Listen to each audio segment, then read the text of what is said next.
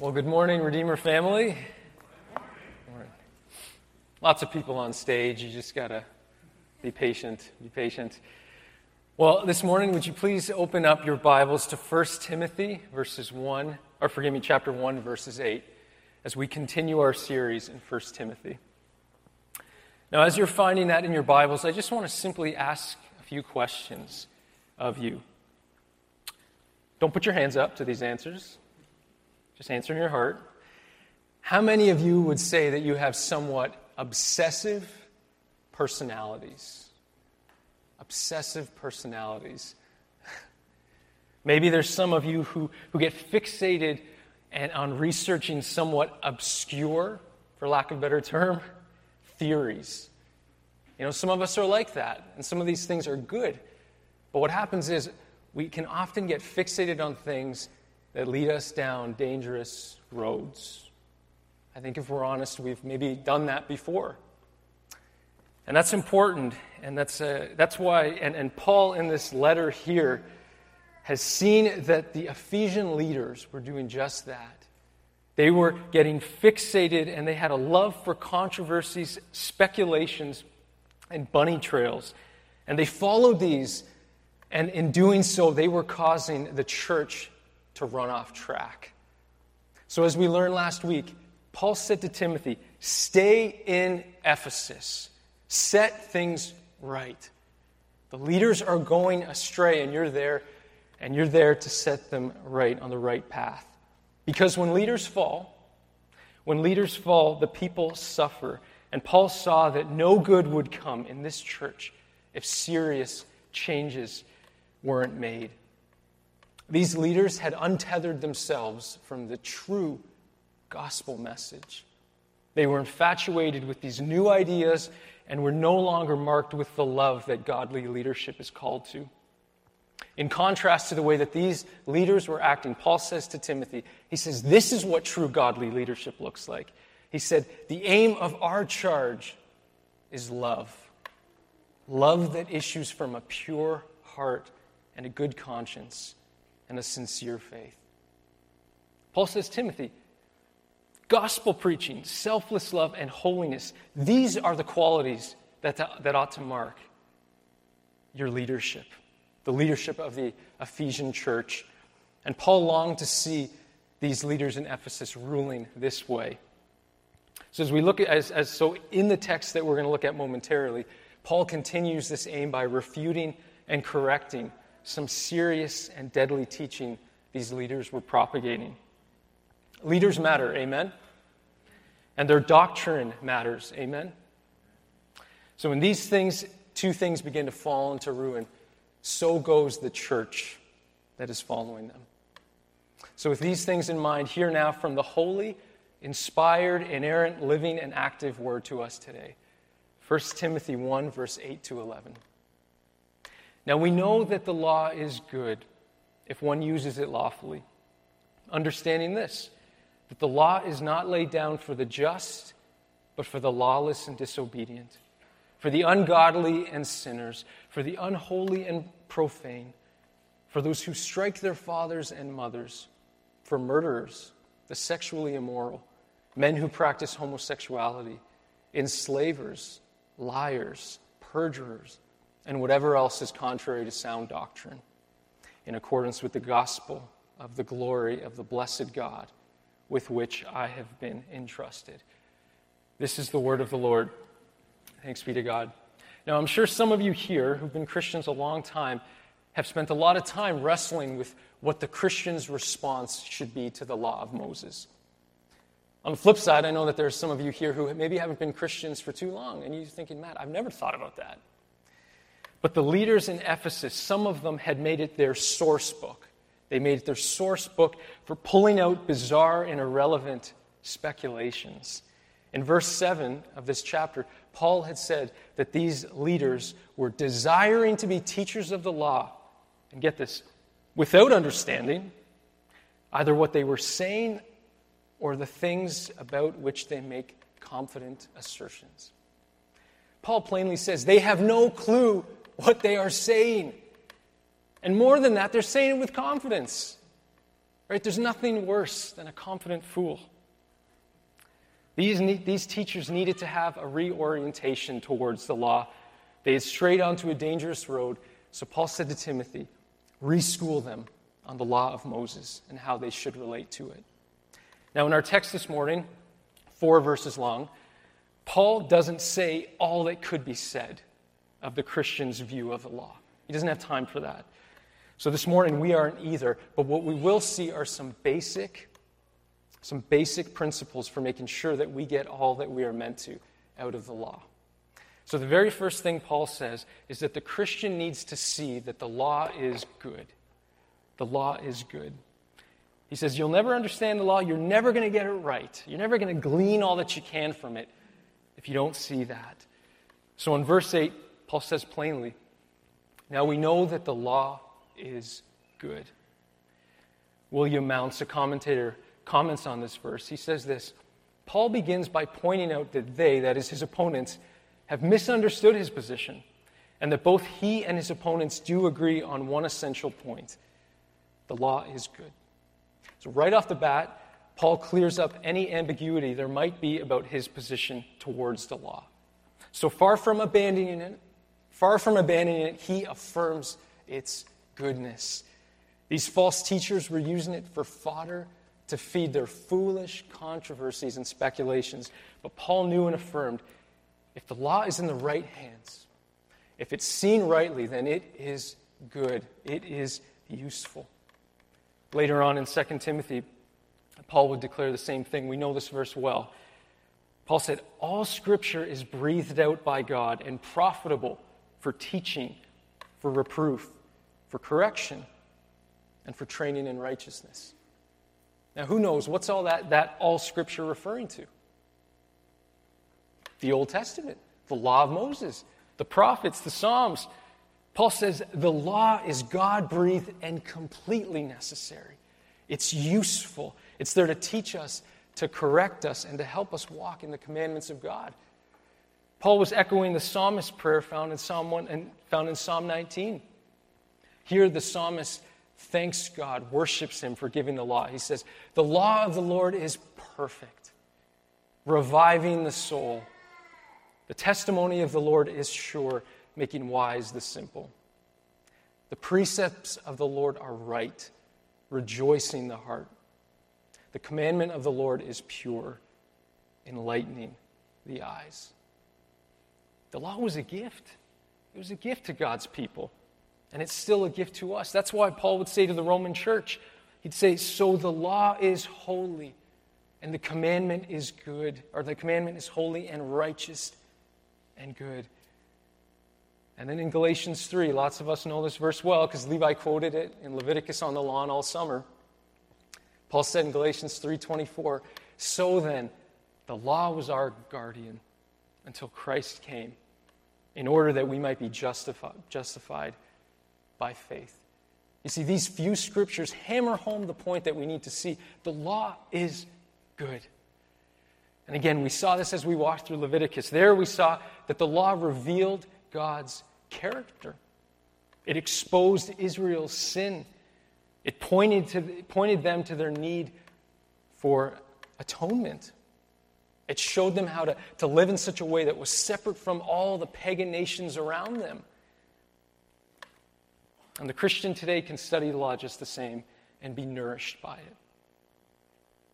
So Paul says to Timothy, don't throw out the law. Don't throw out the law just because these Ephesian leaders are misusing it. As the saying goes, don't throw out the baby with the bathwater. They've butchered the law, Timothy, but you remember and you proclaim its goodness, its usefulness. And I think this is a helpful reminder for us, even just in our conversations with our coworkers, our unsaved family, because this is a perfect example of Paul.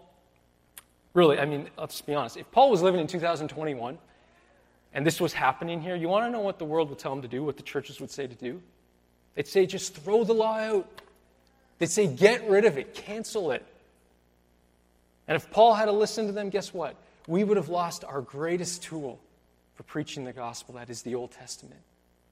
Paul doesn't throw out the law. He says, no, The law is good. We just need to get back to the way that we're supposed to read it and see it. So friends, this morning, let's resolve to be men and women who have the hard talks, who work hard to understand, and who correct and set straight when necessary. The law is good. It was misused in Ephesus, but nevertheless, it's a gift for the people of God. We're never going to understand it, and we're never going to use it rightly if we don't see that. But secondly, Paul says, the law is a restraint. The law is a restraint.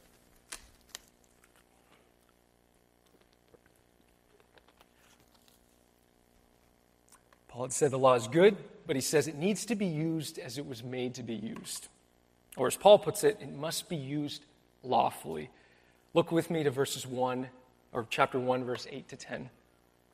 Paul said this, "Now we know that the law is good if one uses it lawfully, understanding this, that the law is not laid down for the just, but for the lawless and disobedient, for the ungodly and sinners, for the unholy and profane, for those who strike their fathers and mothers, for murderers, the sexually immoral, men who practice homosexuality, enslavers, liars, perjurers, and whatever else is contrary to sound doctrine."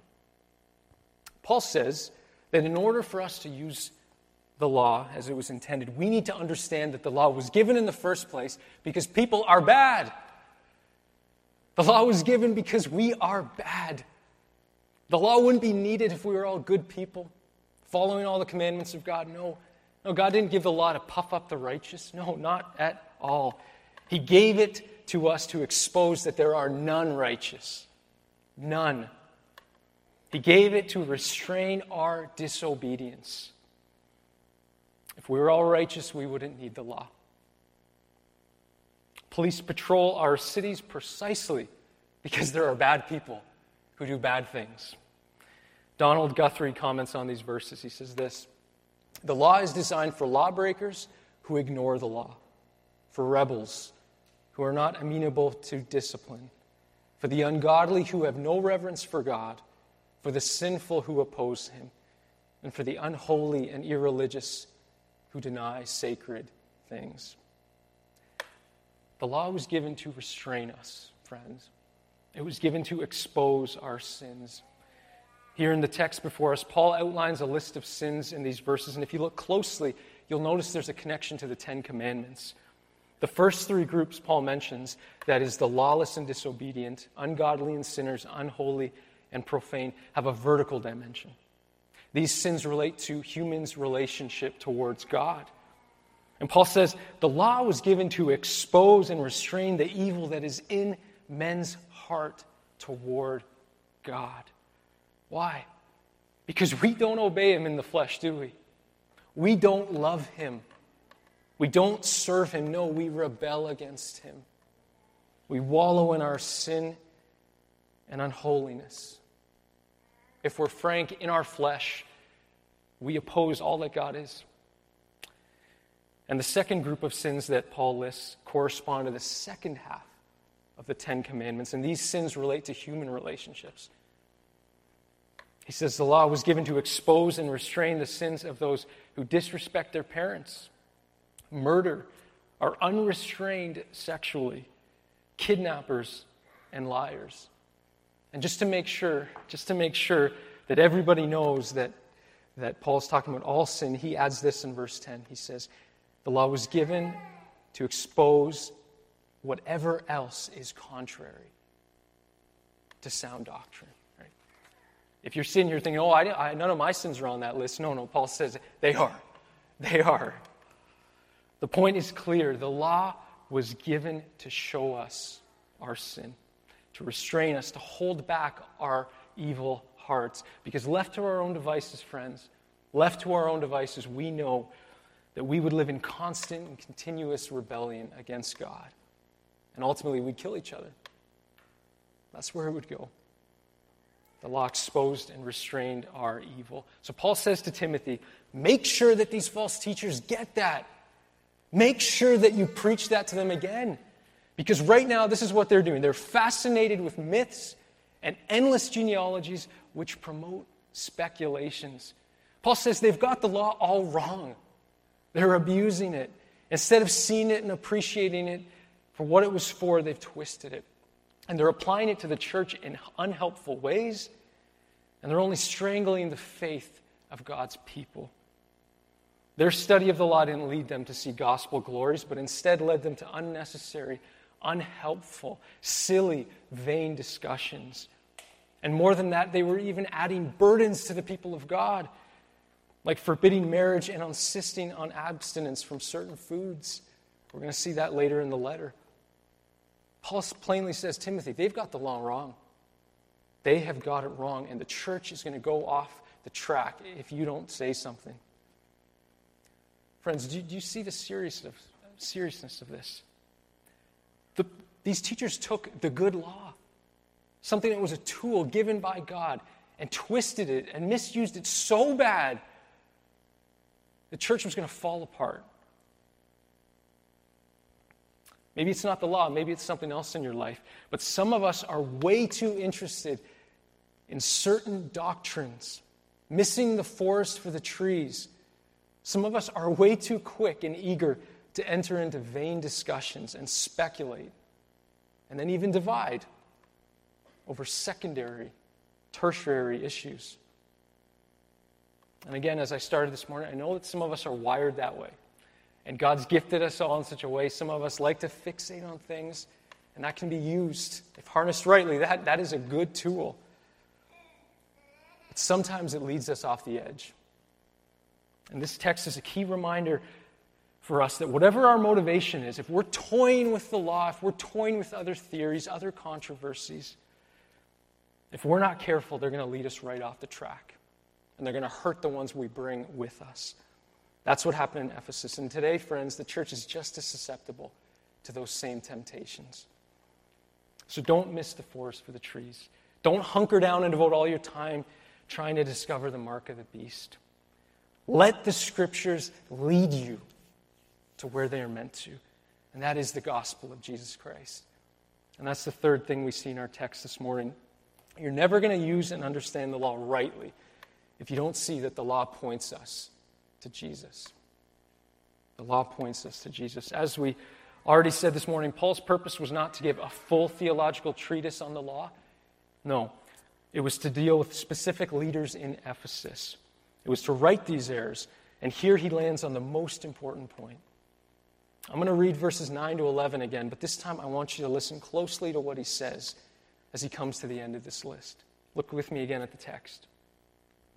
Understanding this, Timothy, understanding this, Redeemer, that the law is not laid down for the just, but for the lawless and disobedient, for the ungodly and sinners, for the unholy and profane, for those who strike their fathers and mothers, for murderers, the sexually immoral, men who practice homosexuality, enslavers, liars, perjurers, and whatever else is contrary to sound doctrine, in accordance with the gospel of the glory of the blessed God with which I have been entrusted.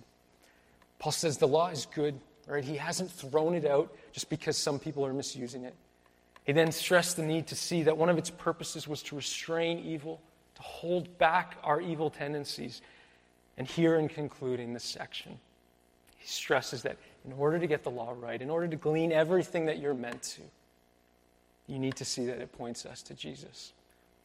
Paul put it this way. He said the law exposed everything that was contrary to sound doctrine in accordance with the gospel. The law was the doctor giving us the bad news. The bad but necessary news that we are all sinners in need of redemption. And Paul says the gospel, which is actually the good news, is what the law was pointing us to the whole time. So, far from contradicting the gospel, far from getting in the way of us preaching the gospel, Paul says, no, the law is there to point us to it. The law is there to point us to Jesus. As the law exposed our sin, it showed us our weakness. It showed us our inability to ever live up to all that God had intended for us. It slayed any pride, didn't it? It slayed any pride or wishful thinking, our hopes that we could ever live up to the righteous requirement of the law. As John Owen said, This is the proper work of the law, to discover sin in the guilt of it, to awake and humble the soul for it, to be a glass to represent sin in its colors. You see, the law was meant to crush you. The law was meant to crush Israel. In order, they would see their inadequacy. They'd be brought low, and they would long for Jesus. That was the end of the end goal of the law. It was never meant to be a burden to people. No, it was meant to protect them, to guard them from themselves, from the nations around them. It was meant to show them their need of redemption. The Israelite was to worship and relish in the mercy of God as God provided the temple sacrifices to atone for their sin. But as the writer of Hebrews says, again, this was a verse we read almost every week in Leviticus, it is impossible for the blood of bulls and goats to take away sins. So as the sinner was doing what God had commanded him, offering the sacrifice, they were to look forward to the day when God would provide the ultimate sacrifice. The sacrifice that would cover sins once and for all. That's what the law was meant to do. That's why John the Baptist, he himself being pierced by the law, having felt its conviction, knowing his own sin, when he saw Jesus amongst the crowd, what did he say? He said, "Behold, the Lamb of God who takes away the sin of the world." John said, that's him. That is who we have been waiting for. That's who we've been waiting for. There he is. That was the end goal of the law. The law is good, friends. The law is helpful. But it won't be either of these things if you don't get there. The law is not there to bring Christians under further restrictions. No, we're not supposed to go back to the Jewish calendar. All of these were but shadows, as Paul said in Colossians. He said this, "These are a shadow of the things to come, but the substance belongs to Christ." So if your study of the law leads you anywhere else but Jesus, then you're reading it wrong. If the law leads you back into the Jewish calendar keeping, then you're reading it wrong. If the law leads you into an obsession with the politics of modern-day Israel, you're reading it wrong. The law is supposed to lead you right to Jesus Christ. So what do we do with the law? We let it slay us. We let it zap us of all our pride and strength. We let it crush us so that we lose all hope of saving ourselves. Because when we get there, we're ripe for receiving the good news of Jesus Christ. That's where the law was meant to take us. So Paul's charge to Timothy was to preach correct doctrine that was in accordance with the gospel of the glory of the blessed God with which I have been entrusted. See, Paul was entrusted with the gospel, just like Timothy. And not only were they proclaimers of it, they were also partakers of it. They themselves had felt the weight of their sin. They themselves had been crushed by the law and its demands. And they, by the Spirit of God, were led to the foot of the cross where they received mercy and grace through Jesus Christ. So Paul's charge is clear. He says, "Oh, Timothy, don't let anything get in the way of the saving and glorious message of Jesus Christ. Don't let anything get in the way. Don't get tangled up in the silly weeds of needless myths, speculations, and controversies. Don't go near them. Preach the good law and make sure it leads you to Christ." Thanks be to God. Now, friends, as we come to a conclusion this morning, I think it'd be helpful to ask ourselves a few hard questions. Questions that really flow right out of our text. And the first is this: have you here this morning, you watching online, have you ever been brought to your knees by the law? Have you felt the weight of the law the way you're supposed to? Have you let it crush you? Have you let it humble you? Have you let it make you despair of ever being able to save yourself? Have you felt your sin? Have you felt your guilt? And I'll be honest, I know hopefully none of us here in this room, but I know that there are many people, Christians included, who despise this message. They would say, no, you can't go on preaching that. People aren't going to come to Christ if you start telling them about their sin. You can't do that. Lots of these people would say, the world is broken enough. They've got their own issues. Don't do that. But what these people are missing is that these men and women, people that we rub shoulders with day in and day out, hurting men and women who have been hurt from broken relationships, addictions, poverty, these men and women have not necessarily ever held themselves up to the righteous law of God. They have never wrestled with the fact that from their first breath they have been rebelling against God Almighty. Really, many people's brokenness is actually not broken enough. Friends, just like fractures that sometimes have grown back improperly and need to be re-broken, so humans need to be broken before they can be healed. And the way that God breaks us is by crushing us with the weight of the law. He shows us our depravity. He brings us nice and low with the law. And He whets our appetite for the gospel of Jesus Christ. Because only then and there, when we are low, when we feel the weight of our guilt and our shame, are we ready to grip on to Christ and hope in nothing else. Have you been there? Maybe you're there this morning. In Isaiah 66, verse 2, God reminds us what a true recipient of mercy looks like. God says, "This is the one to whom I will look, he who is humble and contrite in spirit and trembles at my word." She who is humble, she who has seen her lowly estate before her holy and awesome God. He who is contrite, he who has seen his sin, he who has turned away from it. And they who tremble at God's word. Those who fear Him. Those who submit to Him. Those who follow Him. Has the law exposed your sin and knocked you down a peg or two? Or 10? Well, good. Good. If it has, you're right in the spot you need to be. Look up. Look up and see Christ, who committed no sin, who lived every single second of His life in conformity to the righteousness of God.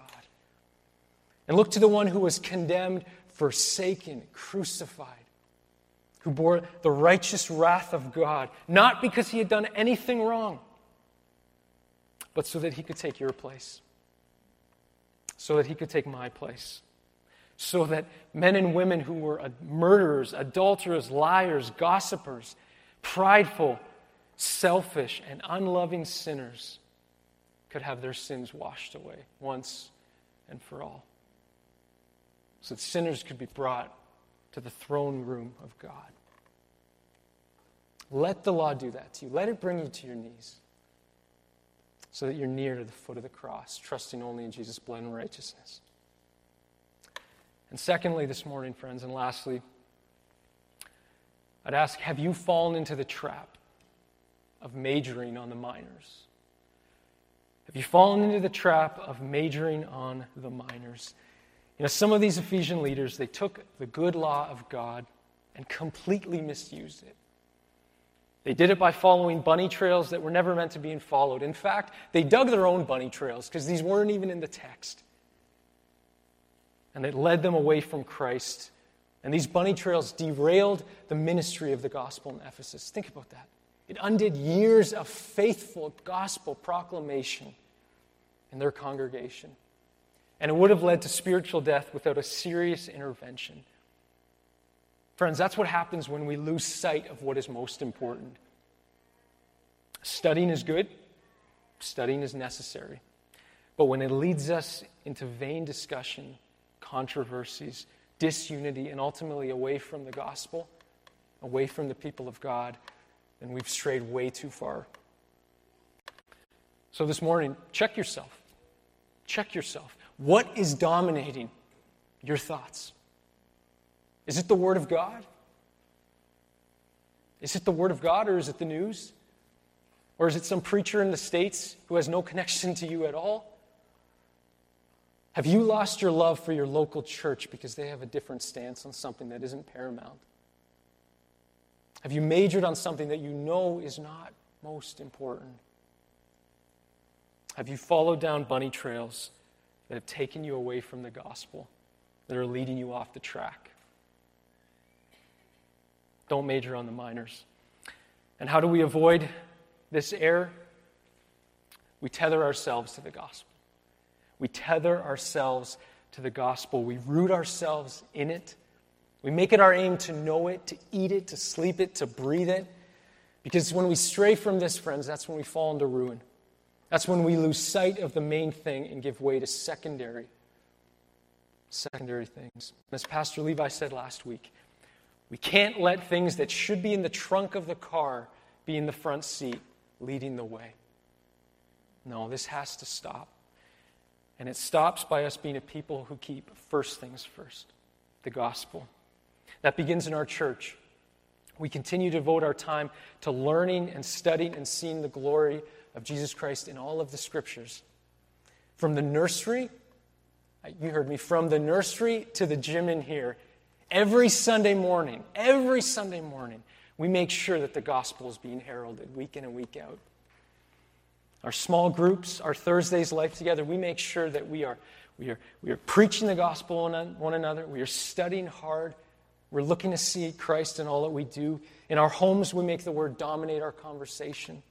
With our spouses, with our kids, we let it wash over us. And friends, when we're tempted to stray, when we're tempted and when we see others doing the same thing, running off the track, we grab them in love. We grip ourselves and we preach the gospel message to ourselves. We root ourselves in that, and we remember our chief aim is to see Christ treasured and glorified in our lives, in our homes, in our church, in our neighborhoods, and in the world, for the glory of God. And friends, this is the word of the Lord. Thanks be to God. Let's pray.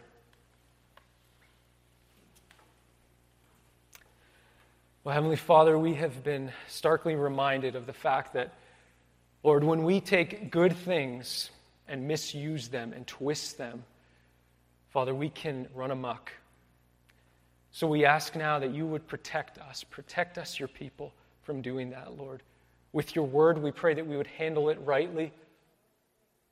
We pray that we would look for Christ and make sure that he is always the one that we're looking for as we open your word. But we also pray, Father, that you would protect us in our conversations at work and in our homes and in our churches on secondary things, Lord. We pray that we would keep first things first. Help us, Lord, for the glory of your name, for the good of your people, and for the good of our gospel witness in Aurelia and beyond. Help us, Lord, and it's in Jesus' mighty, saving, awesome name we pray. Amen. Worship team.